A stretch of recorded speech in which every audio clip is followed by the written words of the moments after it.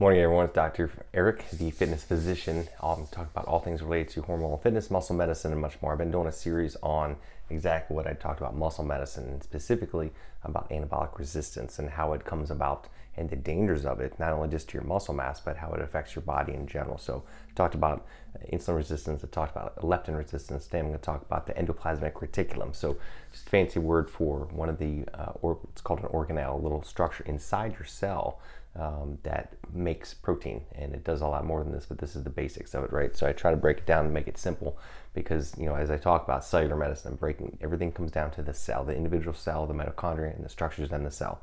And the Golgi apparatus is one of those. So think of it as the thing that makes the proteins that your cell makes every day. And those little proteins add to other proteins, and that's what makes everything in your body, the cell membranes.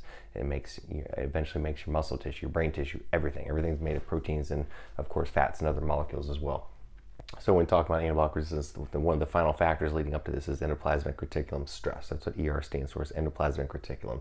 Like I said, it makes the proteins that your body uses to make pretty much everything in the body. So think of it as the packaging center. What it does, it makes it and then it ships it to this other organelle called the Golgi apparatus. And think of that as like the FedEx, right, or the UPS. That's what ships it out to the cell to be exported out of the cell to go to wherever it needs to be. You need to make some skin, some nails, some hair, whatever that may be. So and also it's the endoplasmic reticulum, of course, is involved in metabolism of glucose, lipids, and carbohydrates, right? Because your body's taking it as fuel, and your body, of course, has to package these things up and make these things. It starts in the DNA, it turns all these little turns this fuel into products, right? It's metabolism of the fuel, and it makes the products and it ships it out and to create whatever is needed. So obviously you see the importance of this. So what happens is, we talked about last time how there's stress on the body, right? And when there's insulin resistance, there's leptin resistance, there's overfeeding, the cells are all of a sudden start to work. Things get backed up. Think of your UPS thing. Everything's backed up. It can't ship things out because it's just got too much stuff to deal with, right? That's what happens with leptin resistance, insulin resistance, overfeeding. And and you get inflammation in there. All these things start to muck up the process. So that causes a little bit of stress, right? Those UPS drivers get angry, you're out there yelling at people. So that's what happens. You get endoplasmic reticulum stress. And so what the body does is very smart. It elicits this reaction called the unfolded protein response to try to deal with this.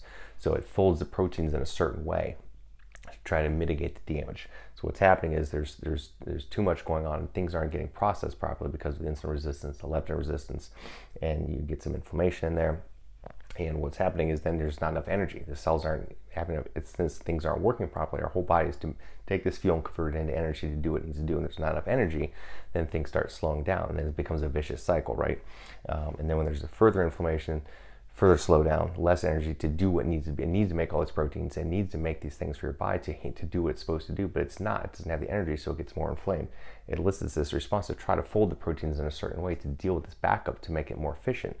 So since it can't export them, it packages them in smaller packages and tries to fold them in a certain way to relieve that backup. But eventually that leads to more inflammation too, so the system gets damaged. On a bigger scale, what happens is all the stress, this inflammation, it causes like a spillover, right? In the fat, since it can't handle can't making the fat in the way it needs to do, it spills over out of the fat cells. It's supposed to be packaged up inside the fat cells to be used, right, or to be stored in a certain way. It spills over into the blood and the tissue, and it gets exported, and you get what's called ectopic fat deposition. It means it goes where it's not supposed to go. You start getting fat put in places you don't want it, right? Outside the cell, you get it in the liver, you get fatty liver, you get it in the muscle, and what I'm going to talk about here in a second. Of course, you start getting it in your organs. It gets in your pancreas, and it causes further insulin resistance and prediabetes, and just compounds the problem even further, right? So it just goes to where it's not supposed to go, and it causes further inflammation. As we talked about before, fat is a very inflammatory molecule, and it can cause damage. So it becomes an even more vicious cycle. In the muscle tissue, this becomes what's called intramuscular triglycerides, meaning the fat is stored in the muscle. Muscles, it's not meant to be a storage depot for fat. It mucks up the system, right? We have this insulin resistance and the stress and everything I talked about, and again, causes fats to be accumulated where it's not supposed to be in the muscle tissue. And it's not meant to be there. It causes further insulin resistance, and it can't handle, right? When your body's making fuel, your muscle takes in to utilize it so you can move, so you can exercise. and now it's not doing this. Instead, it's got this fat in there, and it's not as efficient as burning up the fat inside the muscle tissue, and that causes further insulin resistance and endoplasmic reticulum stress, and it causes further fat, and again, another vicious cycle. So all this leads to anabolic resistance, and this is why. Basically, I'll show another quick slide, a quick summary of this, of what happens inside the cell, and then we're going to talk about how to fix it. So this is kind of the final nail, right? So about this. So check out the next one. It's a real quick short slide to kind of summarize, and then we're going to start talking about what to do to fix this. So anyway, like this post, tag it, and let me know what else you want to hear about, guys. I want everybody to have an awesome day. We'll talk to you soon. Bye.